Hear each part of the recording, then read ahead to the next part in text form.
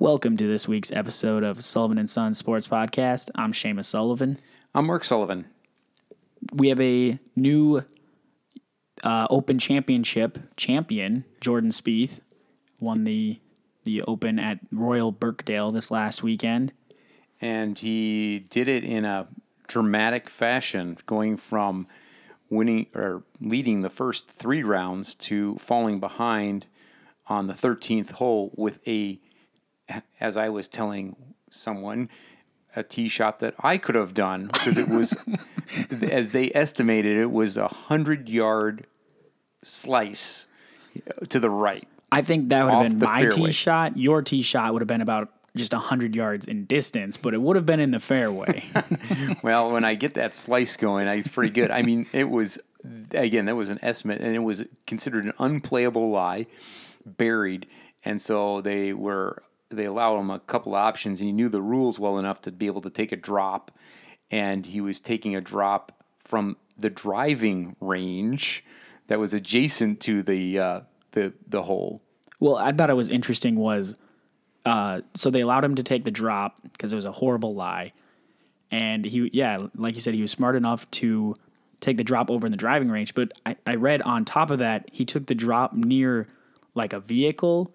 So then he was provided like free relief of obstruction. So it wasn't another penalty, but he was able to then move it even further, I think, out into the driving range and get a better shot. It was far enough away. They had the corporate sponsor trailers there, and there was like a Titleist 53-foot trailer. I'm not sure if in England they use 53-foot, but it was pretty close to that. It was a full-size trailer or two that were there, and he was allowed to move them from the obstruction. He was still hitting the shot blind, though. His caddy had to go up a nearby hill to be able to kind of point in the direction of where the green was so he would know where to fire it. And then he wisely instructed his caddy that he needed to climb down, or it would have been a 2-stroke penalty if he would have stayed in that position. Oh, really? Yeah. What's the rule on that? I guess he couldn't provide some sort of like direction. He could go up there to show him, but he couldn't stay there to show it. And so he's like, Mike, you got to come down from there before he took his shot. He's a very smart player to know the rules like that. Man, the rules of golf are so... You see these guys get all these penalties, and stroke penalties are disqualified after the fact because it's like they don't even know the rules themselves. Apparently, the guy in third place he was still hanging around. He was on the driving range because he's like, both of them start bogeying holes. They could drop back far enough, and then there'd be a 3-way playoff. And he said he saw Jordan Spieth come walking out onto the driving range, and he had no idea what was going on. He's out there hitting practice shots, and he's like, isn't this guy supposed to be playing still? I guess there was a 20-minute delay while they went through all of the options for where the ball would end up being played for, and he apologized to his partner that he was playing with.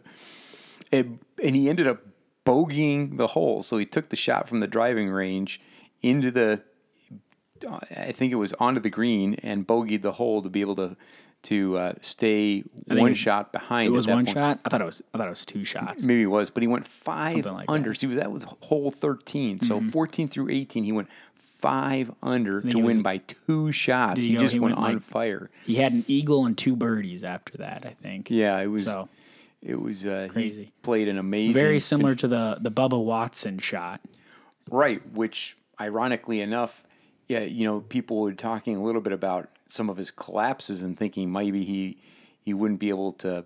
He'd finished second in a couple of tournaments. He had finished second to Masters Bubba Watson in 2014, and he had finished. I'm just pulling it up here. He had finished second in 2014. He tied for second in the Masters, and again he had a collapse in the PGA championship, I think it was, and finished second there as well. So he has 3 seconds, and now he has 3 championships in his very young career still. Well, this was not on the PGA Tour or any of the major championships. It was on the Web.com Tour, which I think is one step below the PGA Tour. I might be wrong, but there was a tournament over the same weekend as the Open, where on the 13th hole, if a player birdied the 13th hole, they would sell $1 beers to the people waiting in the gallery. there. Yes. And it was pretty hilarious to watch these guys trying to golf, and they're coming out and they're hitting some. It's a par 3. I think it was 207 yards. They're hitting some pretty good shots, making some pars, and they're getting booed for making par because they have these opportunities for these long 25-foot birdie putts, and they don't sink them, and they're getting booed by people who. That footage was hilarious. And even then, the poor guys who had like shorter putts that they missed, and they just let out this roar of boos, which is very, very ungolf-like. Galleries are generally incredibly polite. They were. This one guy finally hit a birdie, and the crowd was raucous for him, and so that was nice. But I've noticed that in golf, it's recently gotten really. Like when guys hit tee shots, people will be yelling, like, get in the hole and just yelling stuff. And I don't know. I feel like 10, 15 years ago, golf was not like that. Well, if you go back 30 years ago, and this is not just golf, there was a character who would go to sporting events with a rainbow-colored wig and a sign that said, Jesus saves. And people would actually give him free tickets to games, and he would be at golf tournaments and those things just to draw attention. So he could hold up his sign that said, Jesus saves. He would frequently get tickets. He was most often seen at football games behind the field goal netting. Man. And he would just, again, someone would be willing to It's an interesting idea. give him, he would hold up that, or he'd hold up John 3:16. Oh, yeah. Tim Tebow's dad, huh?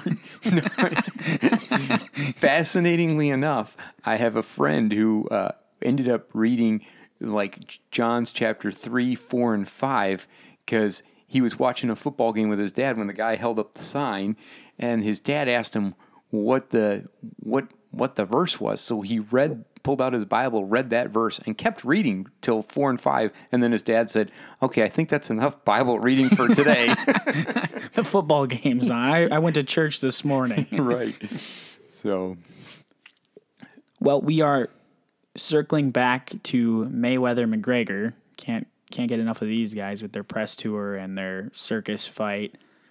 But I don't think I was surprised to hear this, but they're going to be playing it in movie theaters, the fight. So it'll be live. It'll be exactly what you'd see if you bought the pay-per-view or if you go to a place that's showing the pay-per-view, like Buffalo Wild Wings or something. And so they'll be showing it in movie theaters. I saw something like $40 a pop. So it's still not that cheap.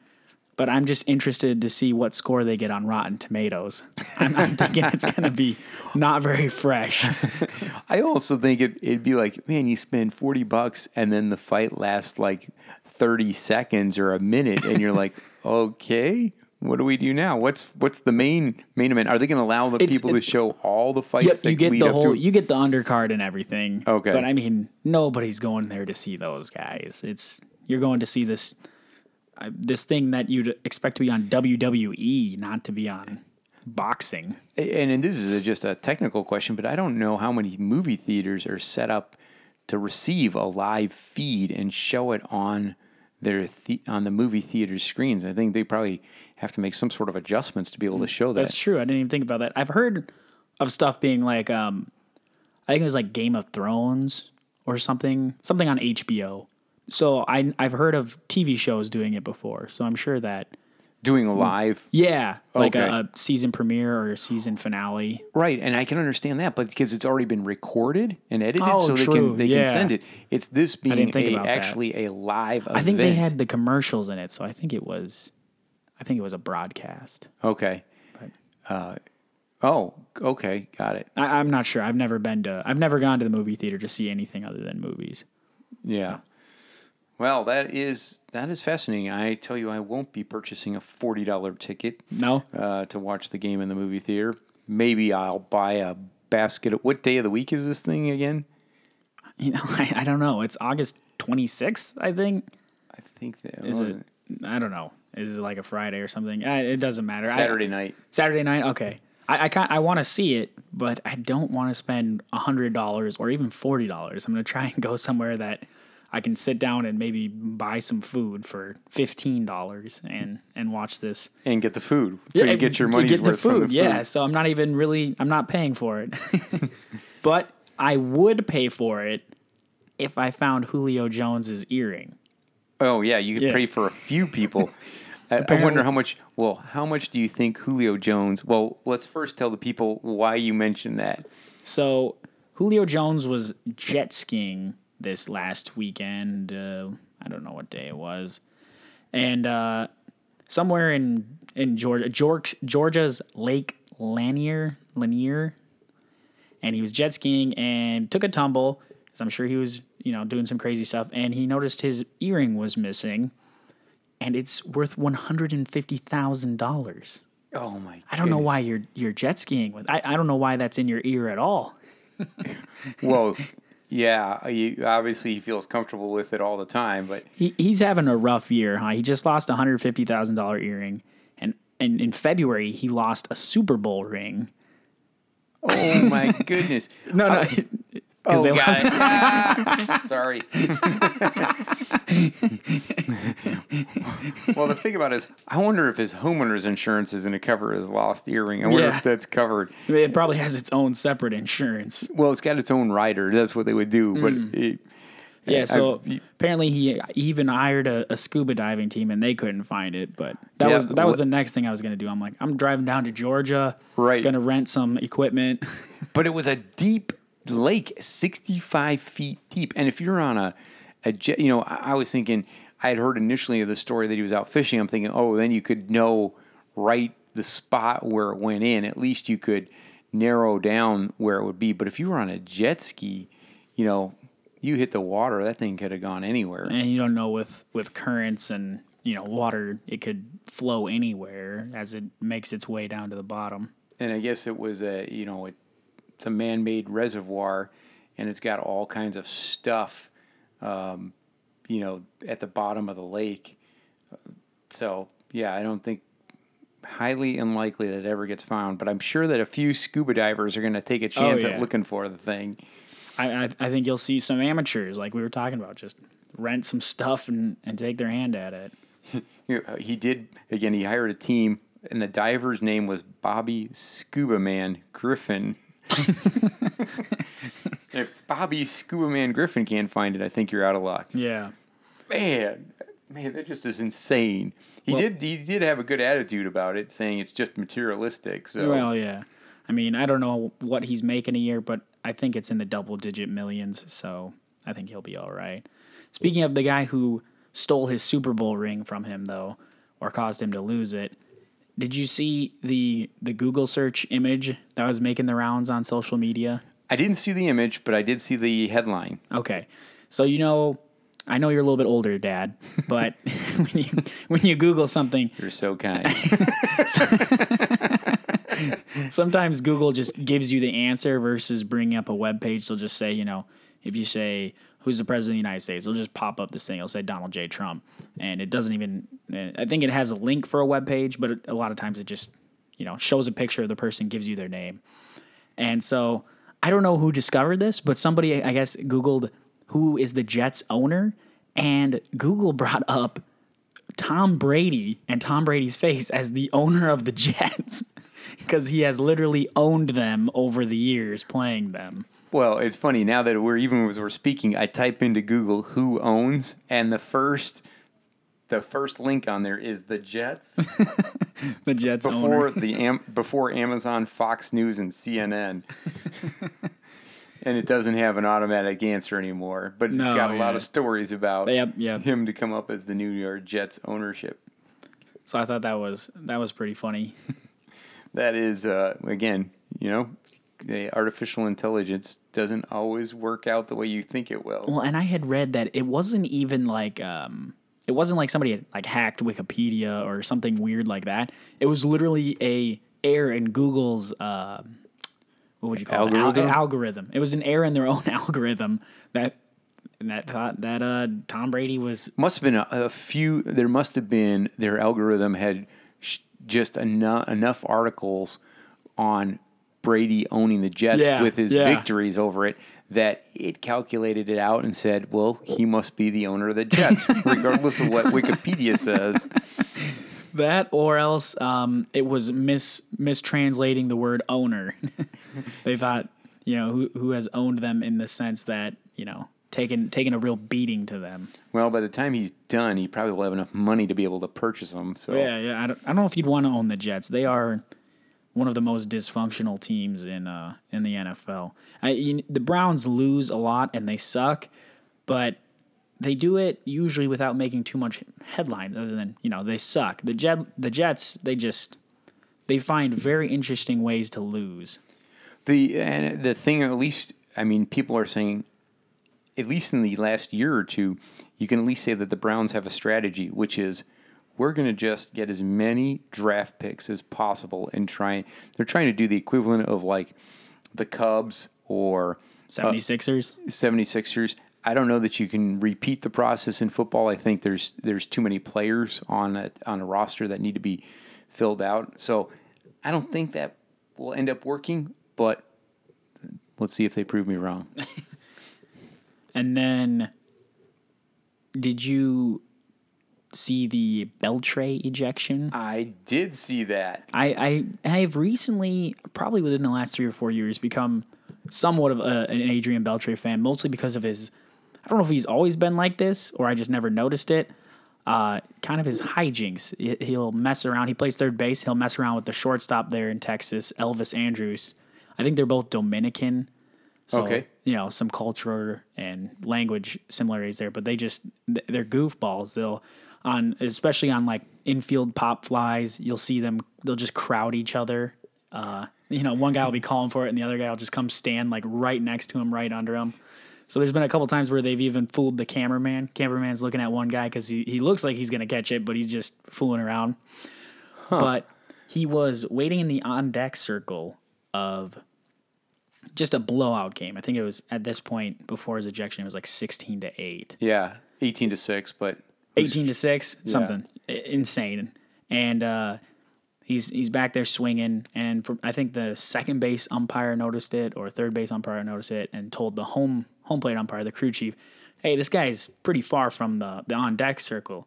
And so he turns around, the home plate umpire tells him, hey, get closer to the on deck circle. And instead of getting close to the on-deck circle, Adrian Beltray goes over and pulls the on-deck circle to where he was at and gets ejected. He was ejected immediately. Yeah. I was like, it's a funny interaction because you see him tell him, hey, go back towards the on-deck circle, and you see Adrian Beltray walk over there. And the umpire is about to turn around, and then he sees him pick it up and pull it towards him, and he immediately turns around and ejects him. I wonder if the Rangers are going to, if they have the, do they have the onus as to where that on-deck circle will be? Because you could see him going, all right, we're just going to, for future games, move the on-deck circle. Yeah, I wonder if that's like an MLB regulation or if that's just, because they're just a tarp. Yeah, they're just like these rubber mats that they throw out there, throw a bunch of mats on, and I don't know. I watch a decent amount of baseball games. No guy is ever standing in the circle. Usually they're not even near the circle. Usually, I don't know. Adrian Beltray was at this point. He was almost behind home plate where he was at, and in an interview he said he likes to do that because he'll practice swinging with the timing of the pitcher, and then it's more like he's in the batter's box, which is not uncommon for batters to have done over time. You have seen historically batters, especially when they're facing a pitcher who they're unfamiliar with, want to get as close to behind home plate as they can because they're getting a real-time view of the pitcher, what he's throwing right now, how he's doing right now. And so there's certainly a strategic advantage for them to be in that position, and you can see why Beltray would want to be there. But it was a fascinating interchange because then the manager comes out and he argues and gets tossed as well. He didn't even last very long. Yeah, he was almost ejected immediately as well. But yeah, it didn't really have an effect on the outcome of the game, I don't think. But it will be fascinating because now this is going to be something that people will be paying attention to that they've not paid attention to I'm sure in the past. The league will have to issue some sort of statement or guidelines or something. For their umpires. Because they don't want to be throwing guys out because they're too far from the batter's box. Or you end up with a guy standing in like left field taking his batting swings, just doing the weirdest stuff. You have anything else? No, I think certainly the biggest thing in sports was, hey, Jordan Spieth, and kudos to him on his third championship. I think he's the since Tiger Woods, the youngest to achieve that milestone, maybe the youngest since Jack Nicklaus, and that was probably the biggest news this week. And I think we've covered some other entertaining things. NFL football camps open, so we're starting to see some news trickling out about that, but nothing significant. Did you see what Greg Olson said? I'm pretty Greg big Olson fan. being the tight end for the Carolina Panthers. Yep. Former Chicago Bear, which is why I'm a fan. First round draft pick. Yeah, I always loved him. Horrible trade to get rid of him. But he wants a new contract because I don't know what he's making per year. I think he's making like $7.5 million. And he's the first tight end in history to have 3 1,000-yard seasons in a row. So even with these guys like Jimmy Graham, Rob Gronkowski, he's actually been more durable and even, more. With Tony Gonzalez? Or, good point. Who was the guy with the Chargers? Antonio Gates. Yeah. Mm-hmm. So very interesting to see that, and he wants to be paid like them because I think they're making. I think Jimmy Graham's the highest paid tight end at like $10 million. Right. And instead of holding out at camp, he actually was like, yeah, it doesn't help the team. So he showed up to camp, went about his business, still hoping to get a new contract. But I thought that was pretty interesting. Because I have respect for people who take that approach. Yeah, I also did you see that Odell, I just saw the headline, Odell Beckham Jr. wants to be the highest paid football player. Yeah, I saw that. I don't think he will. I think it'll always be a quarterback. Correct. But the reason I bring it up is because Le'Veon Bell is holding out. He is holding out? Yep, didn't show up to camp because he wants to be paid like a number 1 running back and a number 2 wideout. Because he said, other than Antonio Brown, I'm the next biggest receiver on this team. So he wants to get paid both of those. I don't think the Pittsburgh Steelers are going to do that either. I don't know if anybody can do that. Yeah, but certainly the Steelers are much more disciplined in their approach to their salaries and team management. Boy, I just don't see them doing that. It'll be interesting to see. I didn't realize he was holding out. Oh, yeah. I think we saw some interesting vehicles again. I think this all started, you remember Cespedes, how he would show up in a different vehicle every day for spring training? For baseball. I did not know that. So it's football now has, I think, what's his name? He's the linebacker for Carolina. Oh, Luke Kuechly? No, the black guy. Thomas Davis or something. Okay. I think that's his name. Showed up in a dune buggy in Carolina colors. Oh, my goodness. Yeah. And then a different guy got dropped off by his mom. Oh. Or his grandma or something. It was his mom or his grandma dropped him off at training camp. Well, it reminds me a little bit back at, Pat Tillman. Do you remember who Pat Tillman is? He was the Cardinals safety, wasn't he? Right. And he was a walk-on, made contract, but he would always come to training camp like on his bicycle. I mean, even after he signed his multi-million-dollar contract with the Cardinals and was, making a ton of money, he was this guy who was just real low-key, not fancy, not, splashy, which I had an incredible amount of respect for him. And certainly, again, it's going back a number of years. Anyone who might remember the fact that he turned down re-signing with the Cardinals in order to sign with the U.S. Army and become an Army Ranger to fight in Afghanistan. But yeah, real low-key guy, didn't riding his bicycle to training camp when all these guys are bringing their multi-million-dollar cars. Right. In. Did you see Ben Zobrist? He bicyced to Wrigley Field. He has a house in Chicago, and he's like, yeah, it was always a dream of mine as a kid as a kid, he would bike to the games. He'd watch games at Wrigley Field. So as a player, he's like, yeah, I think I'm going to bike to the game today. And put on his jersey and his pants. He didn't wear his cleats. He just wore some tennis shoes and rode like a Schwinn to the stadium, Wrigley Field. Which, okay, now that's fascinating because I thought their uniforms were at the stadium. Maybe he got permission to take it home. I'm not sure. Someone's got to wash the thing. But anyways. Yeah, maybe the equipment manager, he's like, hey, I'm going to take this home today. I'm going to have to check that out. That's a really cool story. It was a few weeks ago. It might have been, it's kind of an older one, but just reminded me of that. It's a great story. Yeah, because apparently his wife was not too thrilled with him biking. Why was she concerned? A security thing. Weird people nowadays. Yeah, that's unfortunate. Yeah. Well, I give him props. That's pretty cool. It was very cool. He's like, I've always wanted to bike to the stadium. So now that because he's played with like Kansas City and a few other teams, and I don't know if he just didn't have a home that was near there, but yeah, he has a home in Chicago that's close enough to Wrigley to bike. That is cool. All right. We done? Yeah, I think that's it. Yeah.